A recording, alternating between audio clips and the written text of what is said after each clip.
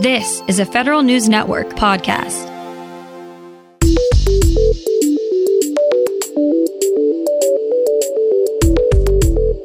Coming up on today's Federal Newscast, the White House is out with new orders for agencies to improve their diversity and inclusion efforts. NIST is out with instructions on how agencies can protect their IT infrastructure. And GAO is suggesting the Thrift Savings Plan look into how climate change is affecting its investments. These stories and more in today's Federal Newscast.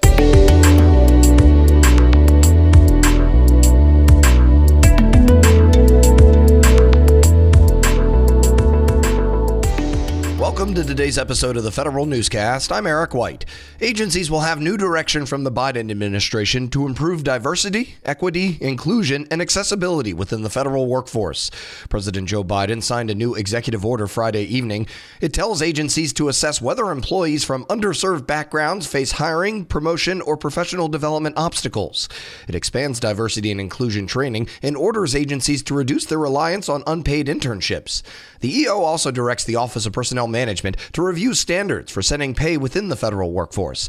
It also tells agencies to expand opportunities for formerly incarcerated people. Official travel is back on for fully vaccinated federal employees. More on that from Federal News Network's Nicola Grisco. The Biden administration says there are no government-wide limits for employees who are 2 weeks past their full dosage of the COVID-19 vaccine. Employees should follow their agency's travel plan.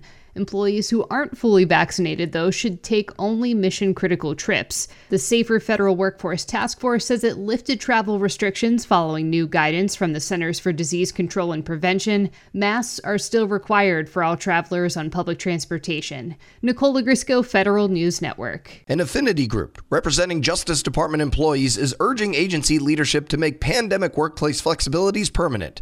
The DOJ Gender Equality Network wrote to Justice Management with 7 recommendations. They say all eligible employees and supervisors should be able to telework at least 3 days a week. Employees are also encouraging Justice to make these flexibilities relatively consistent across subcomponents. They say setting a baseline across the department will improve morale, recruitment, and retention at DOJ. There's a new director of the National Counterterrorism Center in the Office of the Director of National Intelligence. The Veterans Affairs Department's Office of Accountability and Whistleblower Protection has new leadership. These are 2 of the 12 nominations the Senate approved before leaving for the July 4th recess. Christy Abize joins the NCTC from Dell Technologies and previously worked at DIA and on the NSC.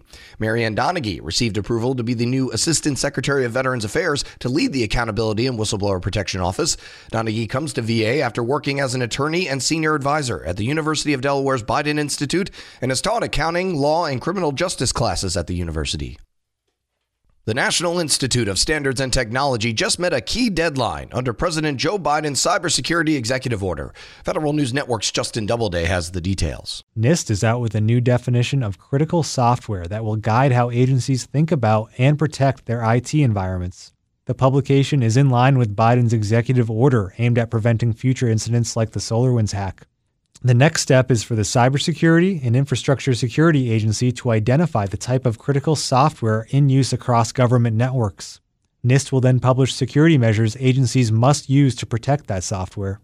Justin Doubleday, Federal News Network. A Canadian team took home the plaque from the Pentagon's premier annual cyber training event. Team 15 from the Royal Canadian Navy won this year's Cyber Flag exercise. The event tests participants for their tactical cyber skills and defensive resiliency. It featured more than 430 cyber pros from across the U.S. military, civilian agencies, and international partners.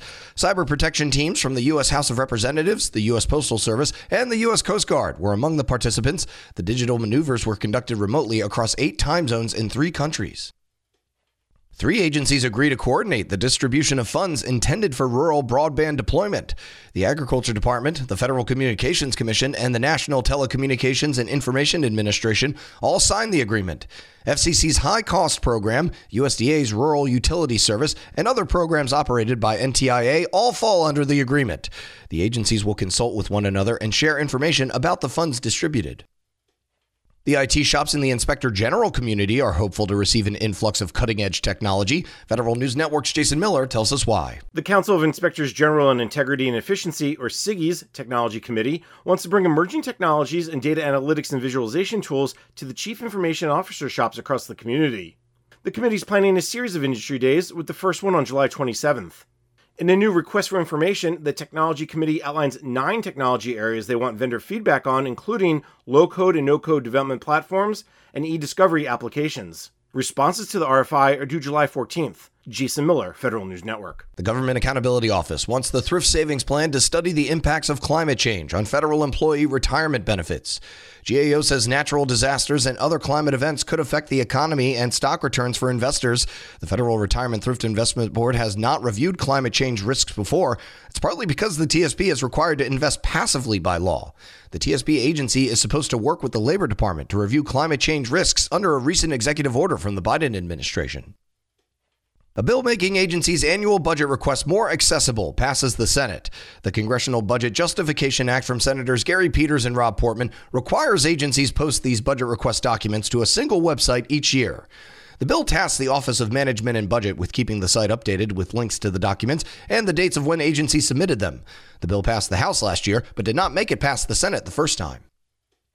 More than half of the countries the State Department gives aid to are demonstrating a level of financial transparency that meets department standards.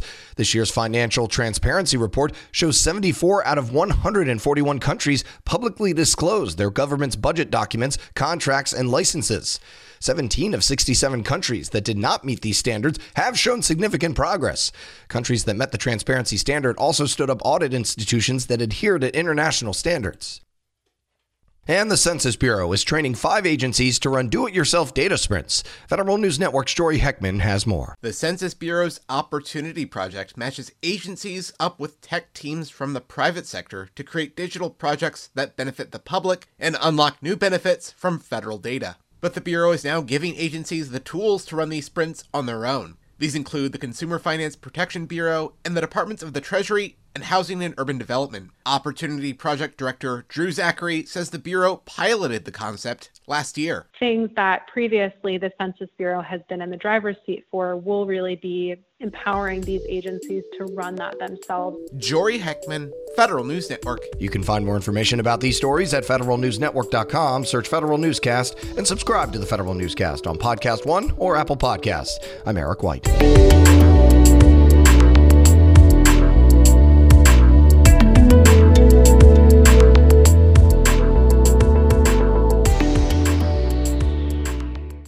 Whether it's Baker's Simple Truth Turkey or mac and cheese with Murray's English Cheddar or pie made with fresh Cosmic Crisp apples, there are many dishes we look forward to sharing during the holidays. And Baker's has all the fresh ingredients you need to turn today's holidays into tomorrow's memories. Baker's, fresh for everyone.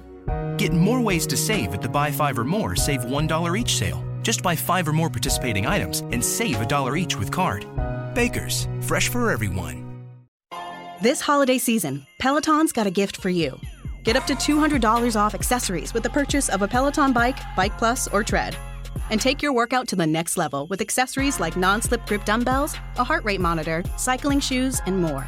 Peloton, motivation that moves you. This limited time offer ends December 25th. Visit onepeloton.com to learn more.